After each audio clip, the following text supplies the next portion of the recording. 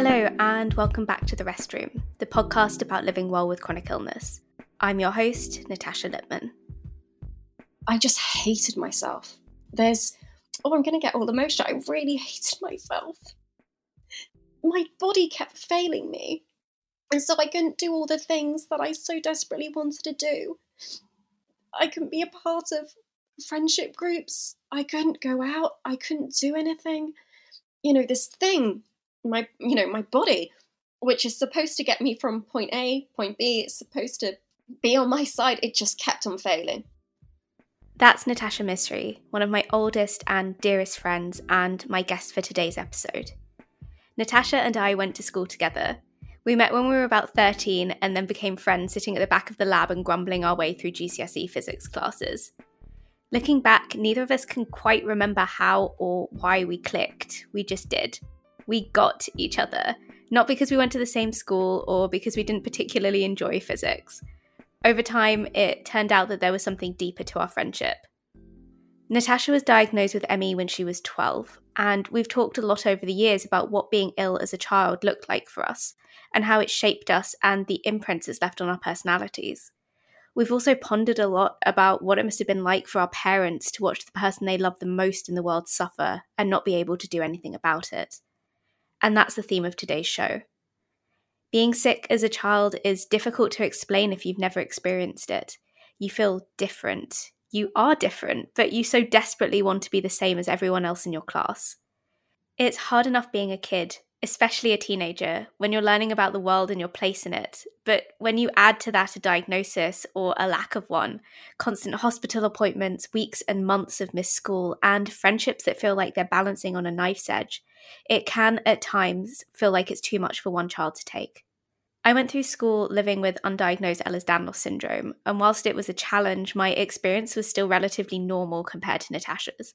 So I'm really pleased to have her on the podcast today. In this incredibly personal and emotional episode, she shares her story and reflects on what it's like getting sick when you're so young, and the impact it has had on everything from her education and her relationships to how she thinks about herself, even now. I started by asking her to think back to when she first fell ill with ME. I was 12 years old. I was probably off school for about a month before my mum or I realised that there was something more amiss. And I think then we started having lots of doctor's appointments to find out what was going on, lots of tests. I think the first initial thought was that it was glandular fever.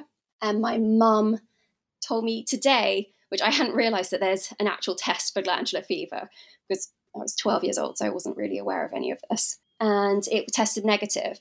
So they were trying to figure out what was wrong with me. And I think I was really lucky because we went into the senior school when I was about 11 years old. So it was the year before. And I hadn't changed school. And I think that was one of my saving graces. So the school that we were at, I had been there since I was 4 years old.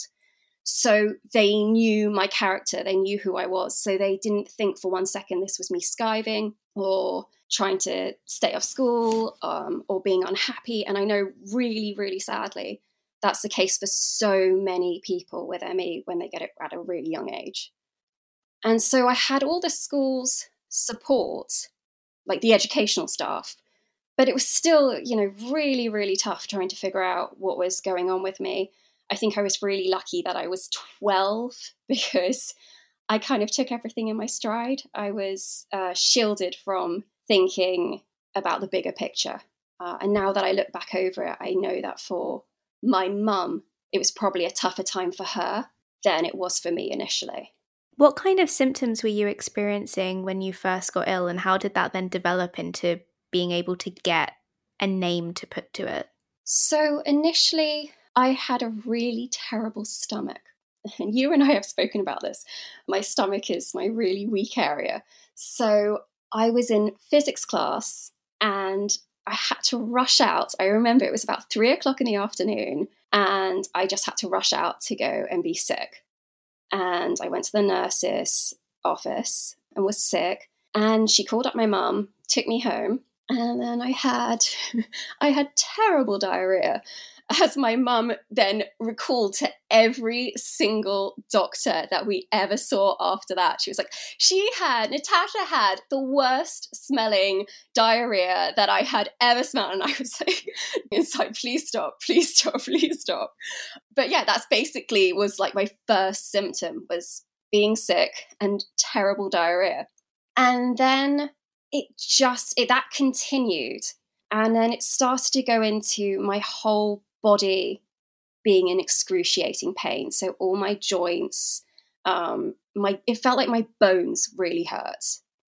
And I couldn't get comfortable in bed. So I would be lying down and then that would hurt. So I lie on my other side and that would really hurt. And then try and sit up, but that would really hurt. So I just couldn't ever get comfortable. I felt in so much pain being in my own skin. And then obviously you're in so much pain and you can't sleep. So then I wasn't sleeping, and as you and I both know, we are bad sleepers, and the knock-on effect that has. And so I think those would be my main symptoms to begin with. It's so hard to think about now because it was so long ago. But those were the main symptoms that I remember really standing out to me. How long did it take for you to get a diagnosis of ME? I would say this is really hard. I should have done more homework. I should have spoken to my mum more about this, because she was the main one who was really fighting for everything. So in my head, I remember going to Norfolk Park Hospital and I was seeing the paediatrician because I was 12. And I remember, so if I was, say, in the October, I think, September, October, I fell ill. So it was in the beginning of year 8. I remember being there over sort of the winter time, going up to his office and being really, really cold. So I think sort of like a couple of months. I do feel it was like a couple of months. And I also know that the doctor did say to my mum when I had like left the room, how is she mentally? Is she happy? And my mum, to her credit, just shut that down straight away and said, no, she is really happy, which I was. I was like form captain. I did horse riding. I did ballet. I played lacrosse, netball. I was super active and present in school. I was very, very happy. And so my mum was incredible. Without her, I wouldn't have got through it. She fought for everything, absolutely everything. But I would say, I think a couple of months.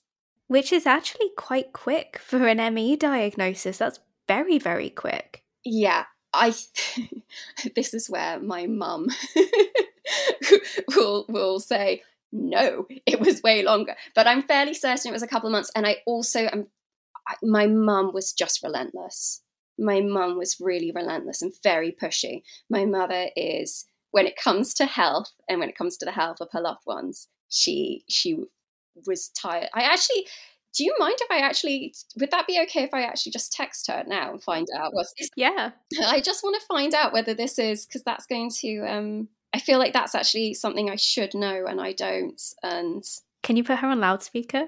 Yeah. Hello? No, I'm still doing it. Tashi's here at the moment. And you're on loudspeaker with her. Hello, Natasha. Hello, darling. Hello. Oh, gosh, I haven't heard your voice since I was a child.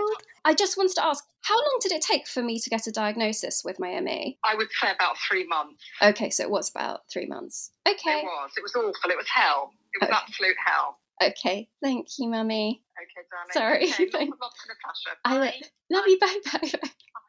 So there, it was 3 months and it was hell.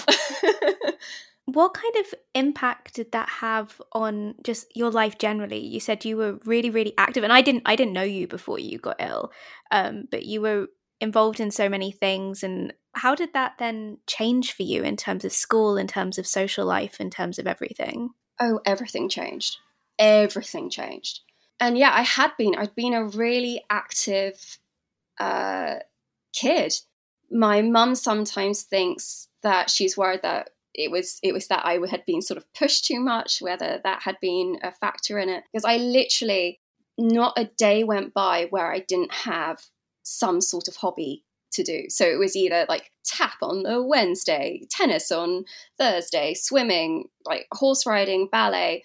So I remember on Saturday mornings, I didn't get a lie-in. I literally would be woken up and then taken to ballet, and then would have to change in the car to go horse riding, and then would come back. But I was really happy. I loved all of those things. And that's for a really long time.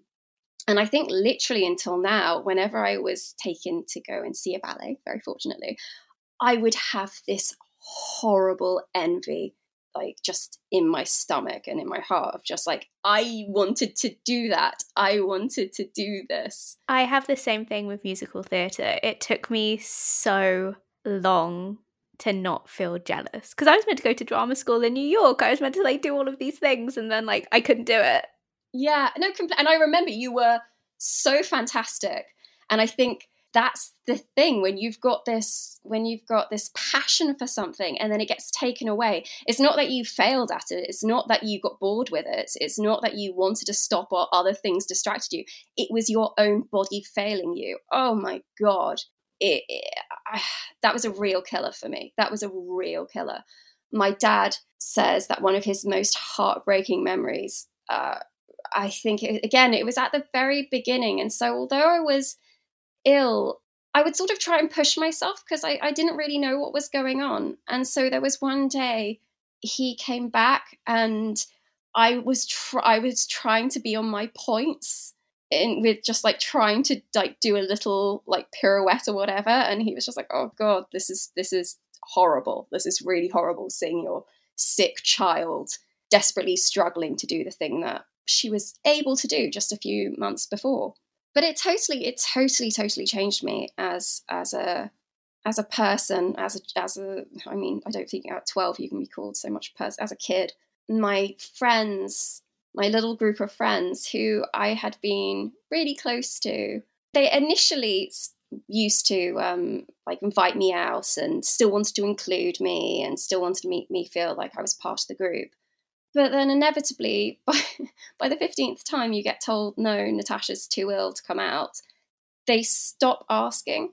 And there was one time being in Pinner in Café Rouge, and my parents had taken me out to just try and cheer me up. I think it was like after a doctor's appointment. And I saw my group of friends crossing the street. And it was just horrible, because I just realised that I was no longer being asked.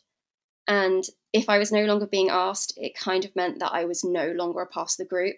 And if I was no longer a part of that group, I didn't have any friends. Like, that's the truth. For, I would say, pretty much until I met you, I had acquaintances. Really? I didn't know that. Yeah, I would say you, and then there were like some other girls. But yeah, year 8, year 9, and year 10 were pretty much a write-off. Like, there was, and you were the only person who could empathize or understand. Otherwise, there was this whole part of my life that I was just trying to conceal. I was talking to my mum the other day, and she said to me that I had said to her many, many years ago that you said, oh gosh, I feel like a teenager. My mum said that your mum said that I was the only one that understood you because my mum had had ME. Yeah, absolutely. Absolutely. I mean, I think, having someone who actually has heard of ME, even now I get excited. If someone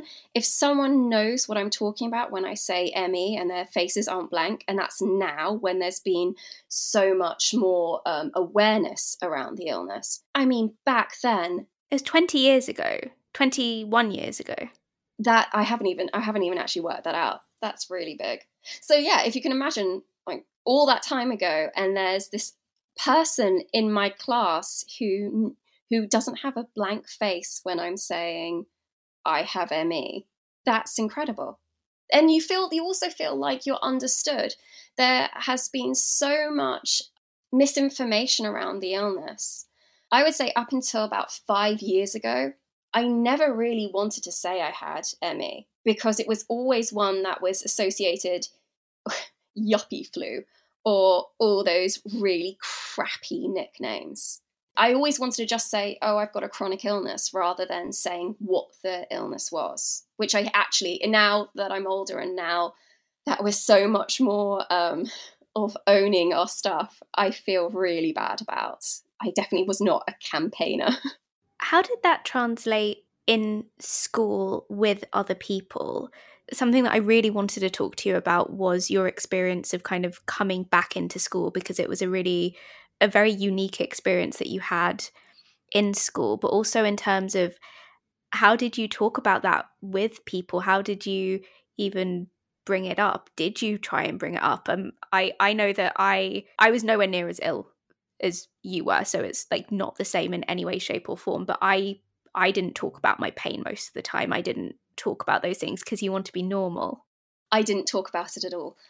Frantically shaking my head. No, I didn't talk about it at all. And I used to get annoyed when the teachers would sort of bring it up, because they were being kind. They were wanting to make other students aware there was something different with me, and I should be sort of treated a bit more with kid gloves and be kind to her, and this must be really hard.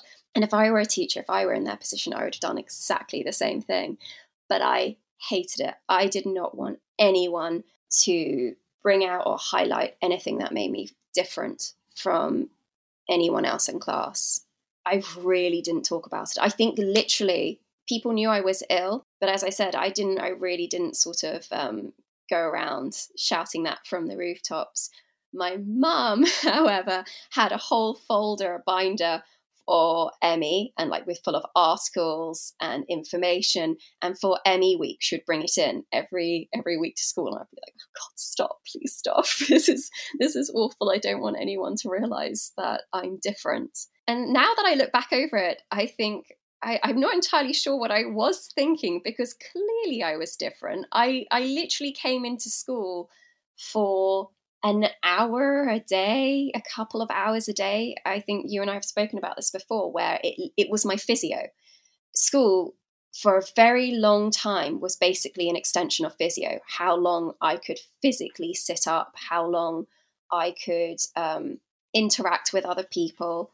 But I mean, the truth is, I would spend the majority of the time in the library. So I would spend a couple of hours just in the library each day, and teachers would say to whichever kid was in class that I was meant to be in, go and see Natasha, go and speak to her. And so these so-called friends, but my peers, would come in and sit across from me and would try and interact with me. And they probably didn't really want to be there. They didn't really know what to say to me. And I didn't really want them to be there, because I just didn't want anyone seeing me. But I remember they would come in, and they would just be full of life and full of stories and full of health. And they would sit there with me for about 10 minutes, and then they would leave, taking away with them all their life and health and stories. And it would always leave me feeling more alone and more isolated. I did become very sad when I was about 16. And I've always said to my mum, and whichever doctor, if ever they would try and highlight it, I would say, I'm not ill because I'm sad. I'm sad because I'm ill. And that was, I think, the only time I've ever been really, really depressed in my life, was when I was about 16, when it was just so much. I was struggling to do my GCSEs. I so desperately didn't want to be put in the year below. And I think now that I'm older, I think that actually probably would have been, I don't know, I think that could have been a wise move. It would have just taken the pressure off of me rather than trying to keep up. It just felt like I was frantically treading water just so that I could do my GCSEs with everyone else. Because I already felt like I'd been isolated from my peers. I didn't want to be more isolated from them. And the impact that also had on your education is something that we've talked a lot about as well. Oh yeah, Tashi, I've got huge gaps in my knowledge, and it's only now that we've got so much older, and that people in their 30s have now started to forget what they had been taught at school, that it's not so apparent. But otherwise, there are so many things. My mum will say, where somewhere is on a map, And I'll say things like, "Oh, are you going to go down to Durham?" And she's like, "No, Durham's up. What are you talking about?" And it's like really basic things like that, or with like history, or I mean, there are just so many things that I really ought to know that I don't. Even really embarrassing things like than and then, where it was just for ages, and I did an English degree, where I would be like, what is this? Because there was just like this huge foundation level, which was missing. You talked about people coming in and telling stories and then leaving and the stories went away. How did this impact your relationship just with people in general and the way you thought about yourself in context, or how you thought about yourself in relation to the people around you? I really didn't think of myself at all. I think that's why when I was 16, I got really, really low. I just hated myself. I'm going to get all emotional. I really hated myself. Sorry. My body kept failing me. And so I couldn't do all the things that I so desperately wanted to do. I couldn't be a part of friendship groups. I couldn't go out. I couldn't do anything. And, this thing, my body, which is supposed to get me from point A, point B, it's supposed to be on my side, it just kept on failing. And I think the other thing is at this point, I was still trying to navigate the illness. I don't know whether that makes much sense, but like I was still getting to terms with the ME. Whereas now I know my ME so intimately. So I know when I'm having a good day. I know when I'm having a bad day. I don't try and put too much pressure on myself. I don't beat myself up. I try and be my own best friend. It's okay. I can try mindfulness, etc., etc. But back then, I still wasn't well versed, and so if I had a good week, I would just assume this was now sort of my trajectory was up. I always thought it would just be linear. It's going to go this way. I didn't realize that I would just have ups and downs. And I think you and I have said this, where if we've had a setback, we then really take it personally, or can take it personally. And the difference between saying a flare up and a blip. And so I think for me, year 9, year 10, so that's what, 14, 15, 16, I felt that there was so much stop and start. Like I felt like, oh, I'm getting to grips. I'm starting to be able to attend some classes. And then something would happen. I would get like a cold, or I'd get just knocked off, or just a flare up. I would just get knocked back off course. And so I felt all these friendships, all these relationships were just so fragile. It just felt like everything was being taken away from me. And I do now kind of have almost, I can be quite self-sabotaging, where I'll sort of think, no, I'm gonna pull the sort of like, I'm gonna push the eject button on this, because at least if things end on my terms, I can say when things end, as opposed to at some point this is all going to be taken away from me. That's been my attitude. At some point this is all going to be taken away, and that's been very much ingrained in me since I was about that age, because everything was. How much did you come up against disbelief or being pushed, or so many of those things that people with ME often face, that you're so young, how can you be so tired? Because people don't know the difference between fatigue and tiredness. How can you not be able to do this? Why aren't you coming out with us, from adults and from other kids? I think actually that's where, I'm just thinking about this now, that's probably where I've got my I don't want to talk about it attitude from. It's like, if I don't talk about it, if I don't show you this part of me, you can't disbelieve it. That would hurt so much more than at least I'm the one who's chosen not to show it to you. You know, if someone rejects you, at least you've rejected them before they can reject you. I think I was really, really lucky with the school. They were really good with me. And I think, and I know I'm so lucky with that. I know I'm so, so lucky. I think I'm one of the few, because anyone who I've met who's had ME and had it at a young age, they've all come up against, disbelief, exactly as you're saying. And that's been mostly from the school. And I think because they knew me at such a young age, because I'd had a relationship with them, they always believed me. I really had a whole load of, I can't talk highly enough about the teachers around me. They really, really cared and were invested in me as a person and just with my own health. With other students, I think it wasn't so much disbelief, but there was irritation on their behalf because I could do certain things, but then couldn't do other things. So they would then think, okay, but you were able to, I mean, this would all be as I was getting better and I had more energy to do these things. I mean, I was able to go to the doll's house and have some tea or a piece of cake for one day. But then why wasn't I able to go out to a gig like the following day? And it's like, well, because those two things are completely different in my wheelhouse. And because I did that on Friday, I have no energy now for the rest of the week. And so I knew there was irritation. And I think because I never explained it to them, again, that was my choice because I just thought, I just don't want to show you something that's so intensely personal to me. Yeah, I don't think they ever really understood. I don't think there was ever... One of the things that you said the last time we talked was that waiting has been a symptom of your life. Can you talk a little bit about that? I think there's so much with when you're ill at such a young age, in one way you're shielded from like all the reality of what your life could be. At no point did I think this is going to be it. And I think because in my head I thought, well, this is just for now. I was always waiting to get better, waiting to be able to be with my classmates, like waiting to be able to do my A-levels, waiting to be able to go to university, waiting for life to begin. I mean, life couldn't just be doctor's appointments and hospital trips and being fatigued and in pain. I was just so convinced that just couldn't be life because I was just in the library for so much.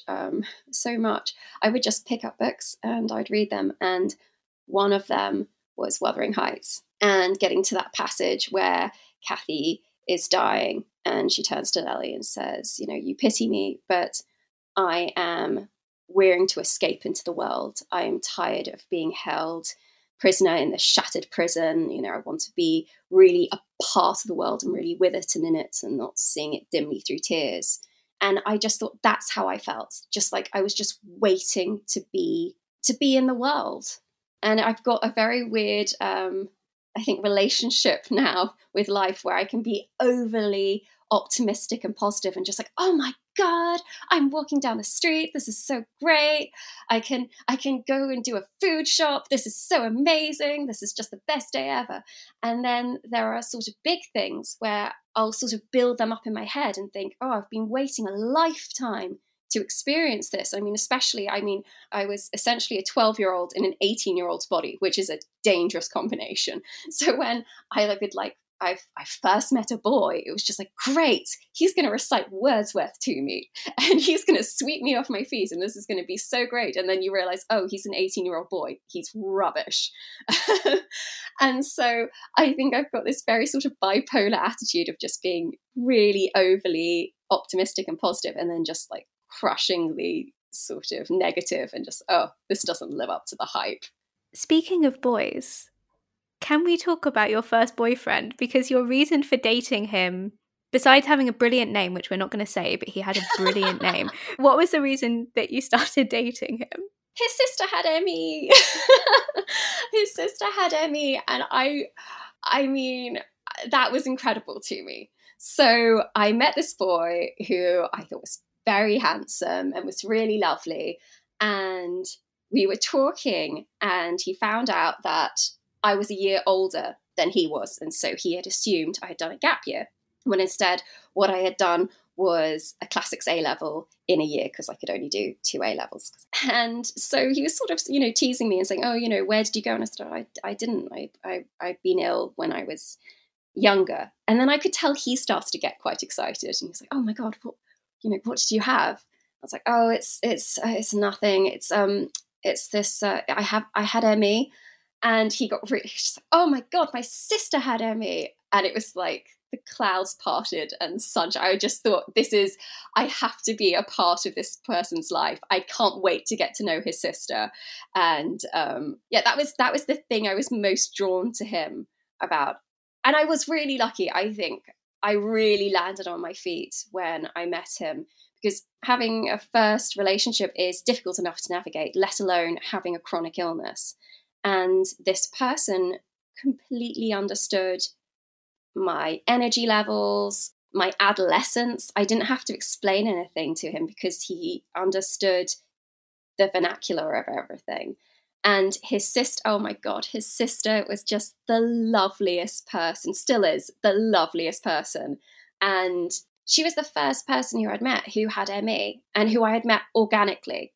And having someone who completely, about the same with you, understands where you're coming from and can actually see you and accepts you is, oh wow, that's so special. Especially when you've spent like the past 5-6 years trying to hide that side.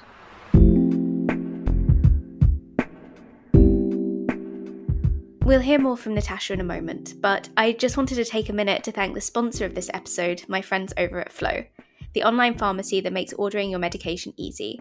Manage and track your medication and have it delivered at the touch of a button. They'll liaise with your GP for you, and you can order, track and manage your medications with ease. They also send you handy reminders so you'll never miss a medication again. And they're not just another online pharmacy. They have a dedicated team of pharmacists and patient care professionals who can be reached online or over the phone. It's like having your own personal team in your pocket. You can organise your prescriptions ahead of time with their free delivery via the Royal Mail 48-hour tracked service across the UK. And if you live in Birmingham or London, you can also try the same-day delivery service for free.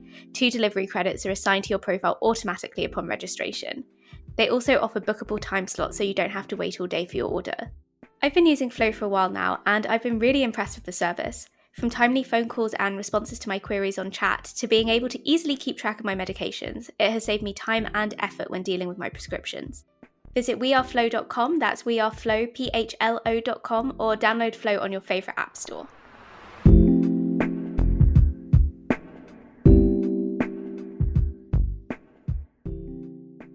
How did you find that transition from school and teenagehood and all of those things that just everyone experiences with being a teenager, and then everything you had to deal with on top of that? How did you find that transition into adulthood, into university, into engaging more with the world again? Because you did have a remission at some point. Yeah, I did. And that would be when I was at university. Although I do say I never really pushed myself to the same limits. So once I then started to work, that's when things started to flare up again. And I often think, well, I wonder if it's because I was never really pushing myself. You'd go to class and then you'd come back and crash. So then you were able to go out and do something. But I've spoken about this with 2 of my best friends at university were lesbians. And I think one of the things that we all bonded over, and we spoke about this quite recently, was that we had similar sort of adolescences. They were desperately trying to come to terms with a part of themselves that was not a choice, just biological, and what that meant, and trying to hide it from certain people. And not that I can really, it's apples and oranges, but it's actually more apples and pears. I had something very similar, which is I was trying to come to terms with a part of me, which was biological, that I did not choose, and I was trying to hide it from other people. And I think within that sort of little community, I felt very understood, very heard. And I think the other thing is I was able to sort of reinvent myself a little bit. I remember being in my first sort of classes at university, and I would insist on being called Tash rather than Natasha. And now I'm trying desperately to break that with all my friends. I'm like, no, I'm Natasha. Call me Natasha. Yeah, I just wanted to be able to take control a little bit more of how I was seen. I didn't want to be seen as the ill girl or the one who missed out on so much schooling. Yeah, I kind of just wanted a clean slate. I wanted to step away from, or just take a sidestep from who I had been growing up. And I actually think I was fortunate enough to have had that remission. And in that remission, I think I came to terms and made a lot of peace with having been so ill when I was younger. One of the things I've been thinking a lot about recently, I think partly because we've been talking about it, which led me to have conversations with my mum about it, is how hard it was for our parents. Because when you're young, as you said, you are shielded from a lot of things. You don't know anything different. Even if like you hadn't had this thing your whole life, you adapt really quickly as a kid. I know exactly what you're saying. You are shielded from so much, from sort of like the facts of the world. I know that my mum was the main person, and my dad too, but it was her. It was her who was having to fight for my diagnosis. It was her who was having to take me to all my doctor's trip. She was the one who had to have me hysterically crying. I remember there was like a 24-hour cortisol test that they had. So they take blood from you throughout the day and then pump you through full of like hormones. And because they kept on having to use different veins, and so they had to do it at the back of my knee and in my I was just crying. And so my poor mum was the person who was having to like hold me, distract me, take care of me. She had me crying, saying, I don't want to go back to the doctors. I don't want to go to physio. I don't want to do. There was so much that she had to fight for me to have all those opportunities, and then also fight for me to actually get there because I didn't want to. So, which would have been frustrating as well. She would have felt, she must have at times felt a little bit frustrated. I was only 12, I didn't want to I was in pain. I didn't want to get out of bed. I was in agony. And then I was getting dragged in the freezing cold to a doctor's office where you get prodded and poked and different tests. That's not fun. I don't want to do that. But it was definitely, I can see that it was so much harder on her. And I know the older I get, I realise that she needed her own support network. So both of my aunts have been incredible. But one of my aunts, I remember my mum calling up my Aunt Chrissy and saying, Natasha's really sad. This must have been when I was about 15 years old. And I just felt so alienated from everyone in class and just felt so alone. And so she called up my Aunt Chrissy, and then my cousin Charlotte, who I'd always been really close to, from then on rang me every single day without fail. Even if I could only speak for a couple of minutes because I was too poorly, she would just call me. And I think for my mum, having that lifeline of someone who gets it, and not only was she a great soundboard for my mum, but then she could get my cousin to be an amazing soundboard for me. And I always say, in my life, there are very few people who I think actually get it. And that goes for people who really, really love me and care for me. But I would say, yeah, my Auntie Chrissy and Charlotte would definitely be some of them. Something that always makes my mum really emotional is, I think a doctor once said to her, who cares for the carers? And my mum never let me see how my ill health as a child impacted her. And she said, it was so hard for me saying no to you. It was so hard for me seeing you suffering and everything that you were going through. And she said, I felt very sorry for you, but she didn't show that to me because it wouldn't have helped me. And I know everyone is different, and the way it was dealt with for me actually worked very well for me. I can't even imagine how hard it was for my mum. And it's only as an adult, as you said, that I'm recognizing that, because you kind of don't think about it as a child, because it's like they're your parents. Their job is to look after you, and their job is to like do these things. And you don't think also when you're going through something that it has an impact on the people around you. And I think a big part of then like growing up with these conditions is recognizing how hard it is for the people in your life as well, which can have also, that can do like weird things to your brain too, because then you're like, oh, then you start feeling like a burden, and it's when that switch comes, it's like, oh no. Oh no, I realize I've been a real brat with this. Yeah, absolutely. I remember saying to my mum, well, you don't know what it's like to be me. You don't know the pain. You don't know. And she's like, and I remember her saying, I am a really close second. And I would go as far as to say, no, her pain was worse than mine. I don't know whether I'd still say that, because I think now that I'm older, I'm sort of more aware. And also my illness is now sort of, I've taken over the reins, as it were. So I'm the one now controlling it. Whereas for my mum, I mean, she was the one who was having to do everything, absolutely everything. She's just been amazing. She's been amazing. And as, just hearing her on the phone just there when she said it was hell, for me, it's a fuzzy memory and I can just pick out certain instances and I know the general feeling. Like when I look back, I think I remember being in pain and feeling alone. But for my mum, I mean, she would remember every single date, every single doctor's appointment, what they said, that all of that is etched on her brain. It was definitely, I think, much tougher for her. As you just said, you've now taken over the reins of your health and you're now officially a grown-up. Actually a grown-up. How do you feel with your health now? And also, how do you feel looking back on 12-year-old Natasha? There are definitely times, and you'll just think this is just so me. This was so me age 16. There are times where I will genuinely really feel like, Mom, help, I can't do this. I don't know how to make this appointment. When you just are so fatigued and you're so over it, you're just so tired. You're just so tired to your core where you think, I'm not making any sense. I know if I'm trying to make an appointment, I will make the wrong appointment. I just need assistance. Mommy, help. But I definitely, as you said, it's been over 2 decades. So I feel almost for the first decade of being ill, I would say I saw my illness as almost like a captor. This was the thing that had imprisoned me. This was the thing that took me away. This was an evil force in my life. I really, really, I hated it. I hated my body as a result. And then I wouldn't say I see it as a friend, but I definitely don't see it as an enemy. I just see it as a part of me. I'm far more accepting of it.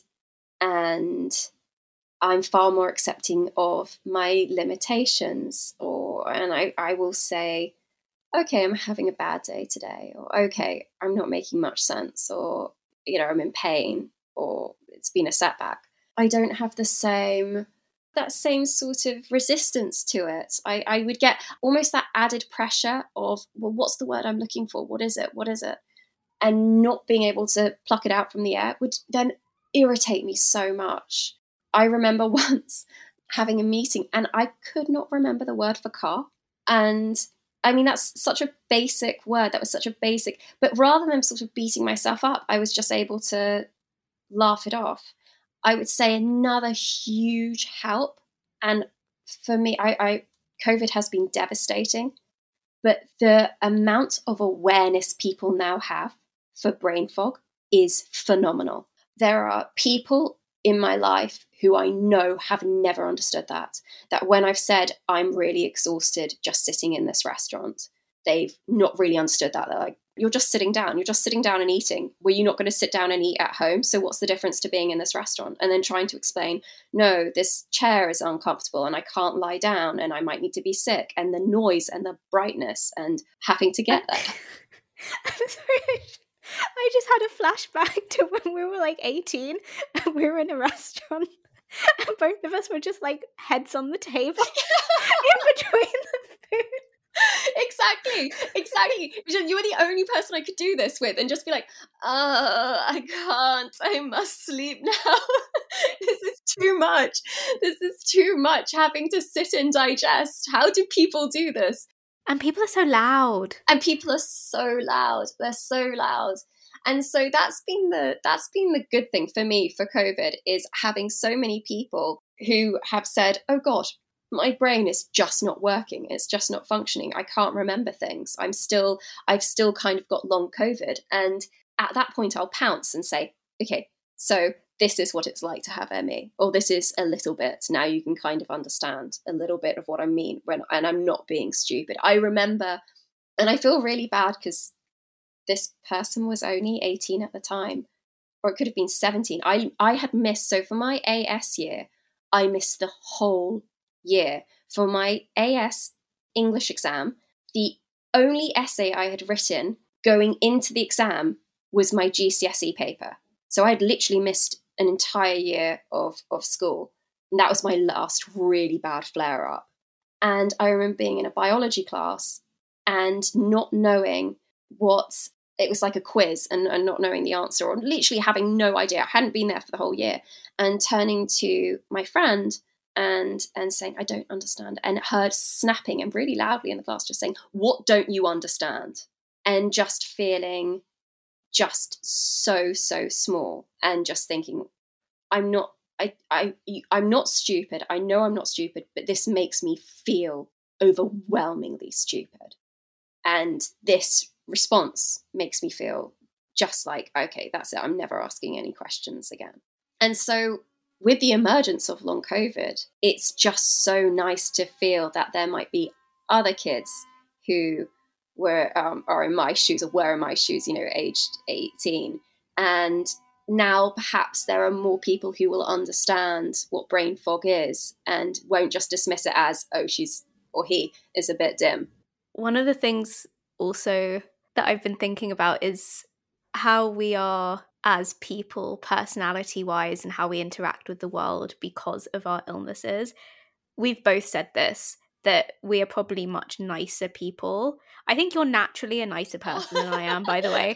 But I definitely know, my mum said that I became a lot more empathetic. I became a lot more patient because of my health. And it's kind of interesting to look at the way our illnesses have shaped us, and how the way we respond to our illnesses is also shaped by our personalities as well. Yeah, absolutely. I mean, I feel very much, because my AME was in my life at such a young age, I feel like it's almost been another parent. It's been something that's brought me up. And as I've said to my mum and my dad, you can't really get into a massive strop with someone if you then get up and say, okay, now you need to help me leave the room. I can't actually stand up. So you're going to have to help me walk out. And I don't have the physical ability to slam this door. So if you could slam it for me. And so you're constantly, what's that line from that film? I've always relied on the kindness of strangers.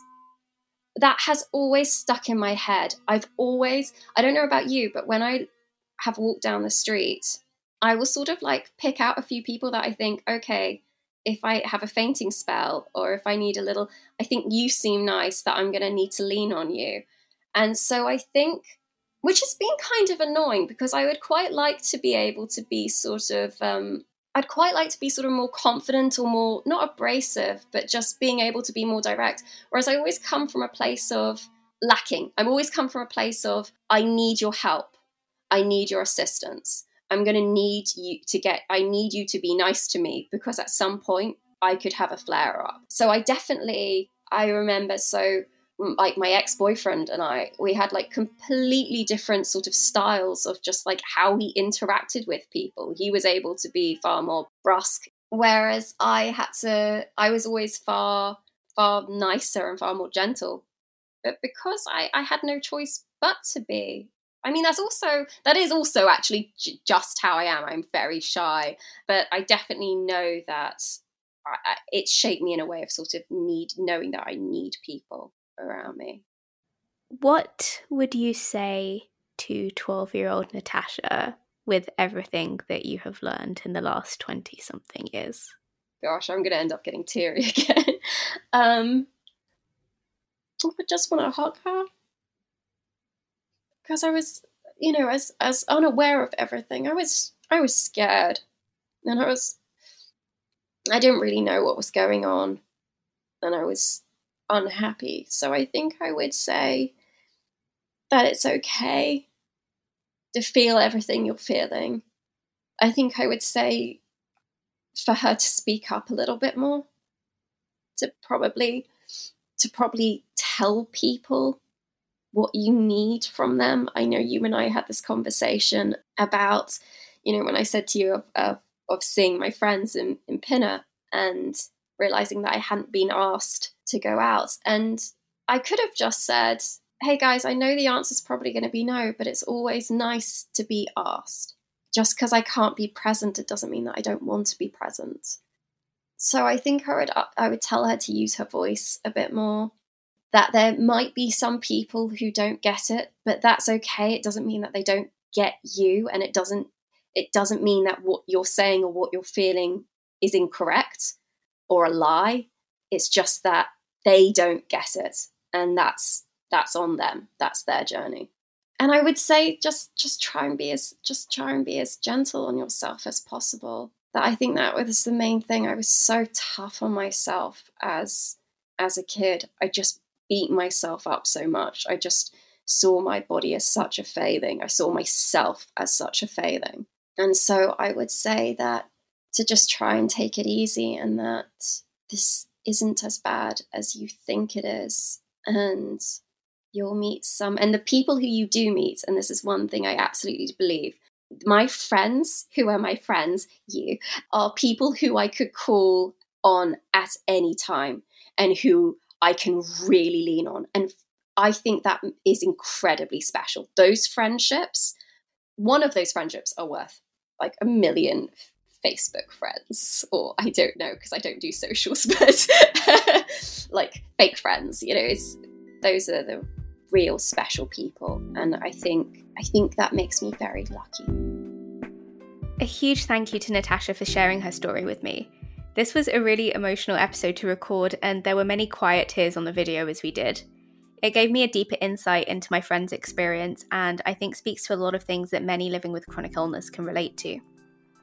Thank you again to our sponsor Flow, the online pharmacy that makes ordering your medication easy. Visit weareflow.com, that's weareflow.com, or download Flow on your favourite app store to manage, track, and have your medication delivered at the touch of a button.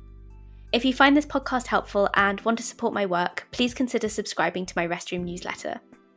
It's an in-depth look at how to live and live well with chronic illness, from personal insights into how I spent years learning how to feel safer in my body, to reflections on hope with chronic illness, and sleep tips that actually take our unique experience into consideration. Find out more and become a free or premium member at natashalippman.substack.com. Premium memberships are £5 a month or £50 a year and give you access to exclusive content. We're working on premium episodes of the podcast coming soon, so it's a great time to join us.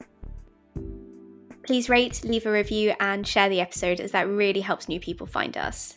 And that's all from me. Thank you so much for joining me in the restroom. Ta-ta for now.